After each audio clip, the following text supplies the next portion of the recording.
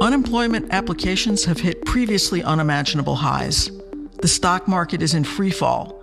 National parks are closing and Broadway is dark. And that's just in this country. The coronavirus pandemic is global, and it's likely that we are only just beginning to see its economic impacts. So what can we do to cope? Are there strategies to help us weather this economic uncertainty? What should we be doing with our money if we still have any? Welcome to Speaking of Psychology, the flagship podcast of the American Psychological Association that explores how the science of psychology affects everyday life. I'm your host, Kim Mills. Even before the coronavirus struck, many of us were prone to do unwise things with our money. What, if anything, will the pandemic do to that very human tendency? How can we work against our worst financial instincts while our lives are feeling so chaotic? Our guest today, Dr. Brad Klontz, is, I hope, going to help us better understand why we do what we do with money and how we can make some better decisions even as we deal with the rocky economy ahead. Dr. Klontz is an award-winning financial psychologist and a certified financial planner. He is also an associate professor of practice in financial psychology and behavioral finance at Creighton University in Omaha, Nebraska. Dr. Klontz, thank you for joining us. Thanks for having me. Let me start by asking the $64,000 question. Where is the economy headed? Have we hit the bottom? Yes, that's a fabulous question. And the uncertainty around that and basically not knowing that answer is part of what is making this such a difficult experience for so many Americans. And we don't really know. That's just the bottom line. But what we do know is that we have economic downturns like this periodically.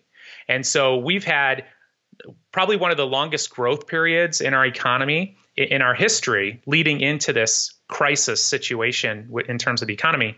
And so we knew a correction was coming. I mean, we knew this was going to happen. Actually, we thought it was going to happen much earlier. And what's interesting about these corrections is you have no idea what's going to spark it off. And obviously, this time it was the virus. And so we've been through these before. We will continue to go through these. But there's definitely a lot of uncertainty built into this experience, as there is every time an economic downturn occurs. Well, what kinds of emotions are people experiencing right now from the impact of the coronavirus? What are you hearing? Yeah, so, it's the combination. So one of the things that makes this unusual is the health concerns. So there's very real health concerns and concern about that. My health, my children's health, my family's health. So that's part of it. And I think that actually increases our level of anxiety. And then, of course, people are really concerned about, your investments, if you have a retirement savings, or if you're being directly impacted by the loss of a job. I mean, these have a profound impact on people. And so, we're not sure, again, if we're going to be back to work in a matter of months or if it could take longer. What about these emotional effects? I mean, how long should we expect them to last? We're going to have a kind of PTSD across the country and around the world? It's really interesting that you asked it in that way.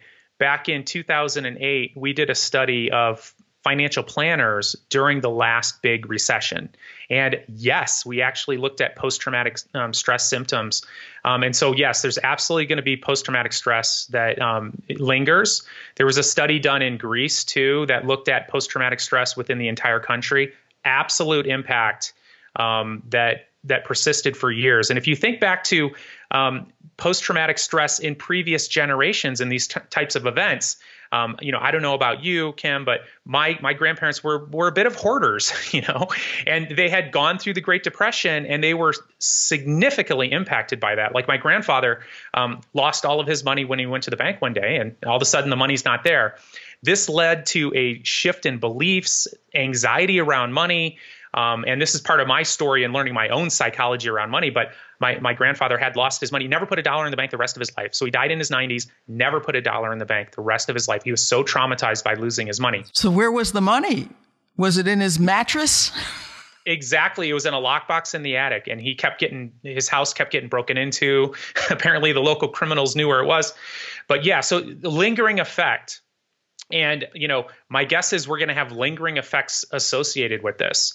Now, I will say this, too, and the research around post-traumatic growth is very clear. There are all sorts of opportunities built into this, too. Like there's perhaps you're spending more time with your family, or your spouse or partner. Now, you could use this experience to grow closer. Now, some couples are actually growing further apart. So therein lies the crisis. But there's an opportunity for many of us to have deeper, closer connections with our family. Perhaps you're spending more time with your children, as an example. Perhaps you're looking at your finances. You've been sort of avoiding looking at it. And now all of a sudden you have some stress related to your finances, and it's a great time to actually look at where your spending habits have been and make adjustments along the way. So lots of stress built into this. This is going to be over. It's going to be over soon. It could be a matter of months, or even let's say a year from now, the virus situation is over. So we're going to get beyond this. And so one of the things that I've been asking people to do that I work with is to picture themselves a year from now on the other side of this virus. And looking back to yourself right now, like how do you wish you had thought about this? What do you wish you had done? What sort of opportunities do you wish you have capitalized on this? And this isn't to diminish the stress. This is an incredibly stressful time for many, many people on a very real level, very real psychological level, financial level. So it's not to diminish that, but there are opportunities here. So you're sounding pretty optimistic. And, I'm looking at the numbers. 66 million Americans just filed for unemployment. Many of these people are hourly or blue collar workers. Their jobs may never come back. Well, I don't understand what's going to happen to this country, and maybe none of us can say right now, but what happens to the divide between the haves and the have-nots, and what are the psychological impacts as this divide widens, as it may well do?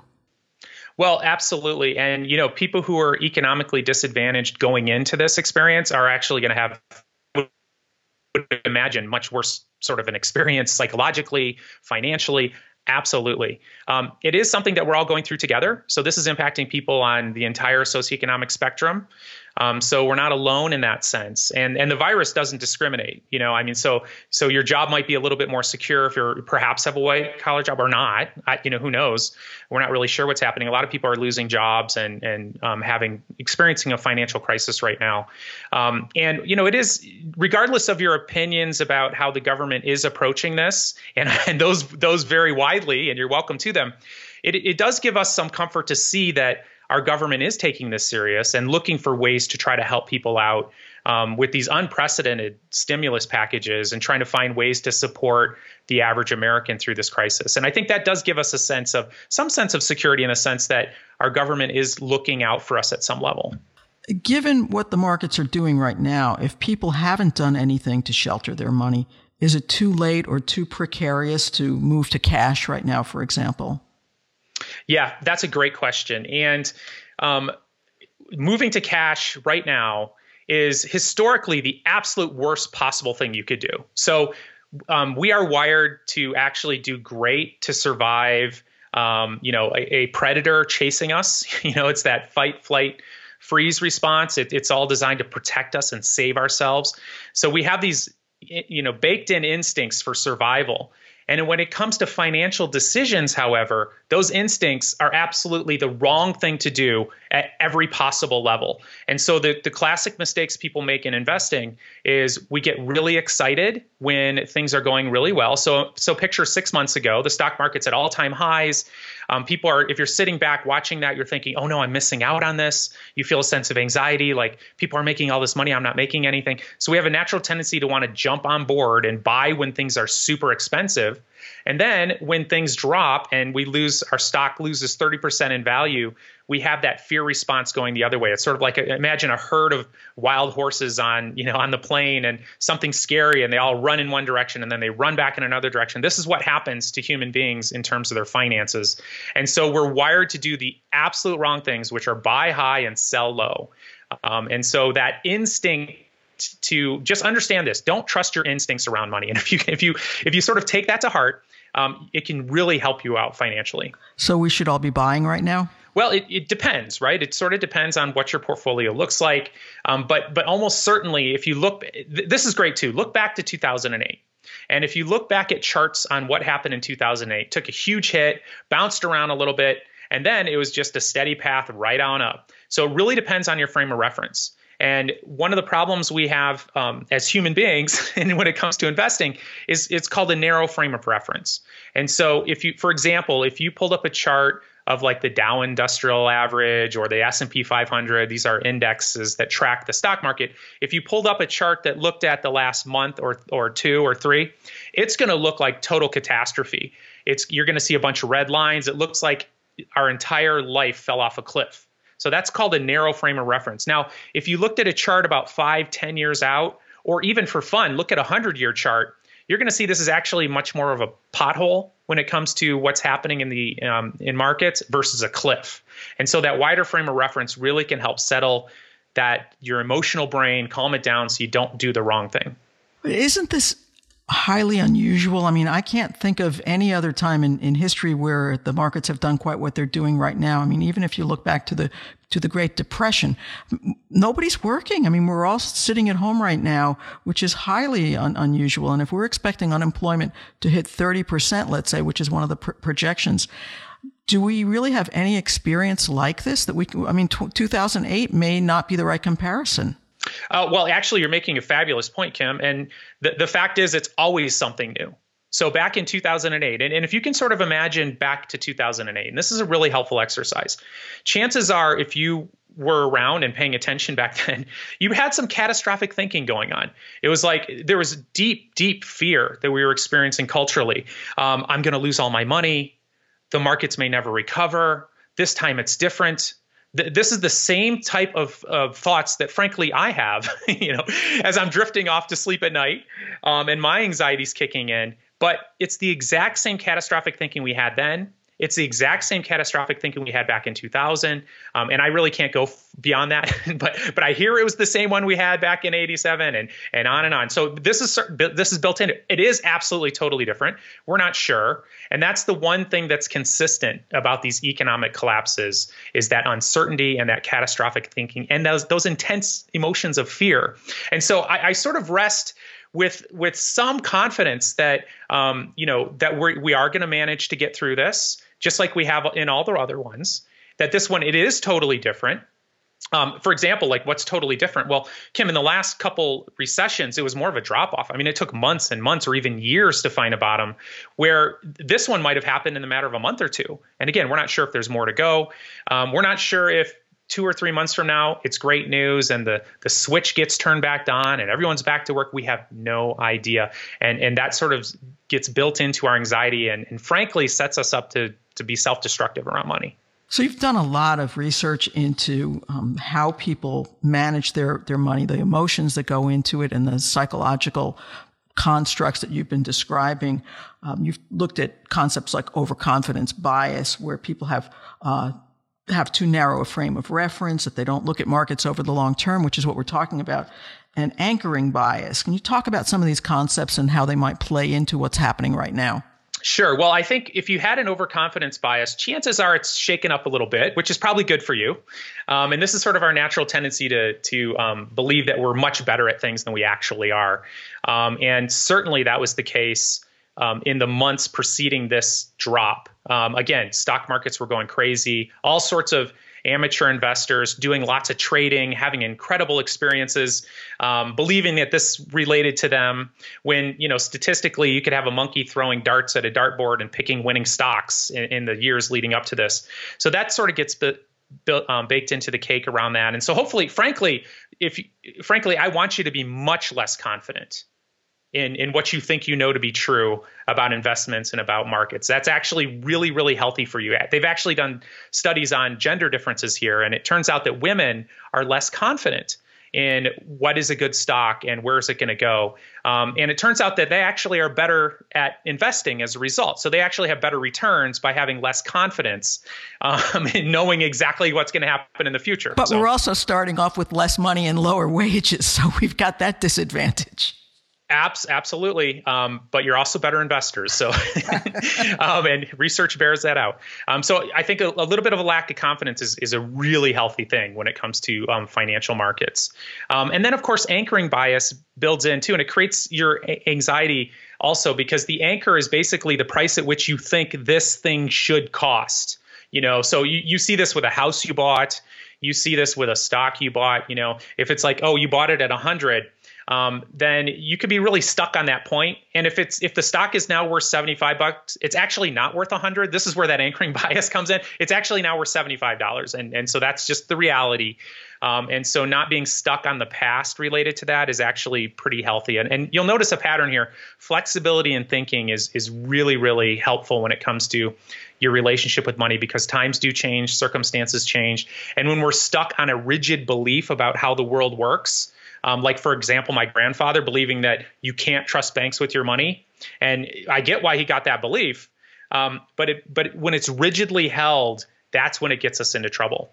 Are there exercises that people might be able to go through to help themselves get past some of these constructs, these mental constructs that are not helpful? Yeah, so I'll give you one that I have been using with clients, and frankly myself, that I used back in 2008 too, and it's really helpful. And it's called the worst case scenario. And so it's sort of an exposure technique. So if you went to see a psychologist because you had a fear of dogs, your sadistic psychologist would eventually want you to pet a dog. I mean, that would be built into the process. We would want to expose you to that fear. And yes, maybe you got bit by a really nasty dog. So we wouldn't get a nasty dog that we wanted you to pet, but we would want you to imagine petting the dog. We would want you to think about it because we'd want to cure this phobia you have. And so the worst case scenario exercise is sort of built into this too, because your brain is looking at what's happening in the economy as a life or death situation. Okay. It's sort of an on or off switch here in terms of our anxiety. It's like everything's fine or, oh no, I'm going to die. Those are the two. That's where our brain goes. And so chances are, if you live in the United States, now chances are that this financial situation is not life-threatening. Now, I say chances are because it could be for you, and so I don't want to diminish that. But for the majority of Americans, when you see unemployment coming in and some of these other supports, chances are it's not life-threatening for you. It's really important to know, though, that your financial stress could kill you. And there's been a lot of studies done on this that first of all, the American Psychological Association Stress in America survey consistently has shown since 2007 that money is one of the biggest sources of stress in the lives of Americans, around 3 out of 4. Right. And when times are great, right? This is a stressful thing. Financial stress can kill you. So the worst case scenario exercise is sort of built into helping you really look at, is this really a life-threatening situation? And so basically, it goes like this. So, let's say you're worried about losing your job. So if you lost your job, then what would happen? Well, then I wouldn't be able to pay my mortgage. Well, if you couldn't pay your mortgage, then what would happen? Well, I might lose my house. Okay, so let's say you lost your house. What would you do then? Well, then I'd have to go live with my parents or my sibling. Okay, so that would be pretty rough. What would that be like? So you see what I'm saying? You just kind of keep going down the path. And for many people, what you realize is incredibly uncomfortable, perhaps quite painful, a lot of stress involved, but it's probably not going to kill you. And as a matter of fact, you could probably picture yourself getting back on your feet, moving forward. And frankly, a lot of people back in 2008 had to do something like that. So they were hit really hard. They lost a house. They had to do that. And it took them a few years to recover.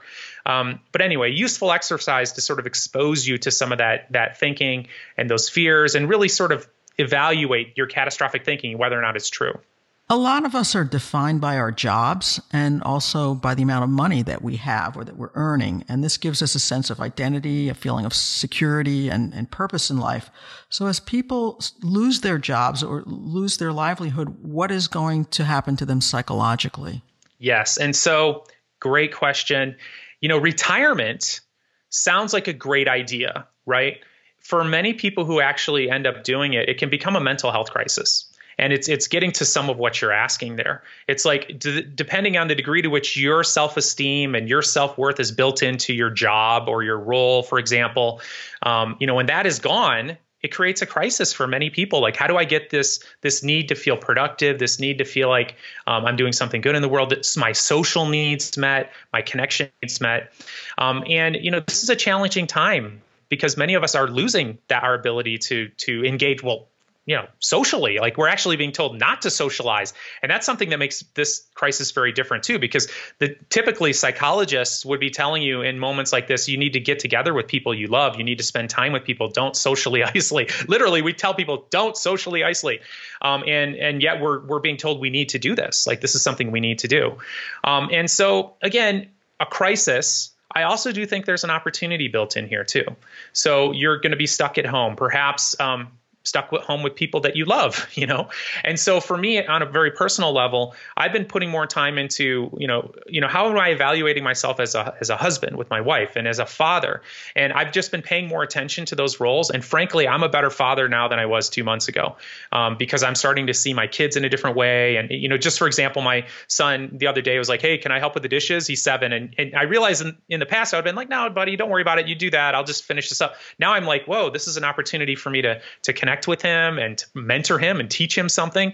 And so frankly, I've been really focused more on, how can I be a better husband, a better father, and build up those roles, which are really, really important to me. And frankly, when I'm at the office working really hard, those roles aren't getting as much attention. So there are opportunities built in here. So you sound, for the most part, pretty optimistic through it all. I guess you've got some good endorphins going up there in the brain that you're able to carry on and not focus on the negative. But I'm hearing that that's pretty much the bottom line of what it is that you are advising people right now, to look on the bright side, to hang on, and not to lose hope through all this. Is that an accurate summary? I would say so. But I'm also not trying to diminish the fear and the anxiety. And I've actually spoken about my own fear and anxiety, and it's going to emerge and it's going to happen. It's absolutely going to happen. And if you don't have some of that, you're sort of in denial about what's happening, But I don't feel like there's a ton of value in lingering there. I mean, stay there as long as you need to process, for example, loss, like you've lost some income. Maybe that income has led to you having to not enjoy some of the things you're able to enjoy, or, many people literally have lost vacations, or they've lost their ability to produce. These are very, very real things. And so I think that grieving those is really important, and thinking about a plan for after this, super important. Do that worst case scenario exercise, dive into the pain of everything bad that can happen. But I also feel like there are other things happening right now, and what you pay attention to gets bigger. And so if you're staying in that too long, frankly, it becomes dysfunctional and not very helpful. And so I believe that there are two sides of reality here, and one is very painful, and the other is there's tons of opportunity. So I don't think it's rose-colored glasses, but I do think it's important to look for those opportunities. I mean, you probably have some time at home. I mean, I think it's a useful exercise. For people who feel like they need professional help, particularly around money anxiety, are there special places where they should go? Are there particular types of psychologists who are better at helping than others? Well, I think that psychologists back in 2008, and this is anecdotal, but I think maybe even for the first time as a profession, we really started to take seriously this whole idea of financial anxiety and people struggling with money, frankly, because most of our clients were struggling with that. So that was being brought into the therapy room. And so I think psychologists are actually extremely well equipped to help people with anxiety. And most of the decisions we make around money, or most of the things we need to do around money, we kind of already know what we need to do. So like, for example, most Americans have problems with money because we're spending too much or we're not saving enough. And I've yet to find somebody who doesn't know they shouldn't do that. So I think a lot of our struggles in finances aren't technical. So it's not like you actually need a psychologist to tell you which stock to buy. That's not what a psychologist would do. And that's really not your issue. And I think psychologists are really well equipped to help people deal with the anxiety. And the other opportunity that's happening here too is more and more telehealth opportunities are being presented. And so that's something that I hope lingers at the end of this is, people are doing more online therapy, phone therapy, and that kind of thing. So there's an opportunity perhaps for people who weren't really engaged in therapy before to be engaged in it now as a result. Yeah, that's definitely becoming much more available. And we at APA have been working hard to make that more available to people. Well, Dr. Klontz, you've been extremely helpful. I really appreciate your joining with us today. If you have any final advice or words you'd like to impart, please do. Well, I mean, I think it's really important to know that you're not alone. You're certainly not alone. And we're all going through this together, and we're all going to get through this together. Humanity has been faced with this type of thing. Every time you take your kid in to get shots when they're a baby, each one of those shots represents a pandemic that has happened like this, that has had a profound effect on humanity. So we've dealt with this over time. We're going to get on the other side of this. And so think about on the other side of this, looking back to who you are right now and what you're doing right now. And just try to build into there, how would you feel really good about how you went through this? And of course, you're going to have bumps in the road. You're going to be stressed. You're going to have down days. Absolutely. And then the second thing I would say is, yes, we need to socially isolate, but don't actually do that. I mean, there are other ways to connect with people. And so, whether it's FaceTime or Skype or phone calls, find ways to connect with people that you love. People, we need to do this. This is something very important to us. So make an effort to do that. Great. Well, thank you again, Dr. Brad Klontz. My pleasure. So for our listeners, if you have any comments or ideas you'd like to share about our podcast, send an email to speakingofpsychology@apa.org. That's Speaking of Psychology, all one word, @apa.org. You can find previous episodes of Speaking of Psychology on Apple, Stitcher, Spotify, or wherever you get your podcasts. You can also go to our website and download all episodes at www.speakingofpsychology.org. Thank you again for listening. For the American Psychological Association, I'm Kim Mills.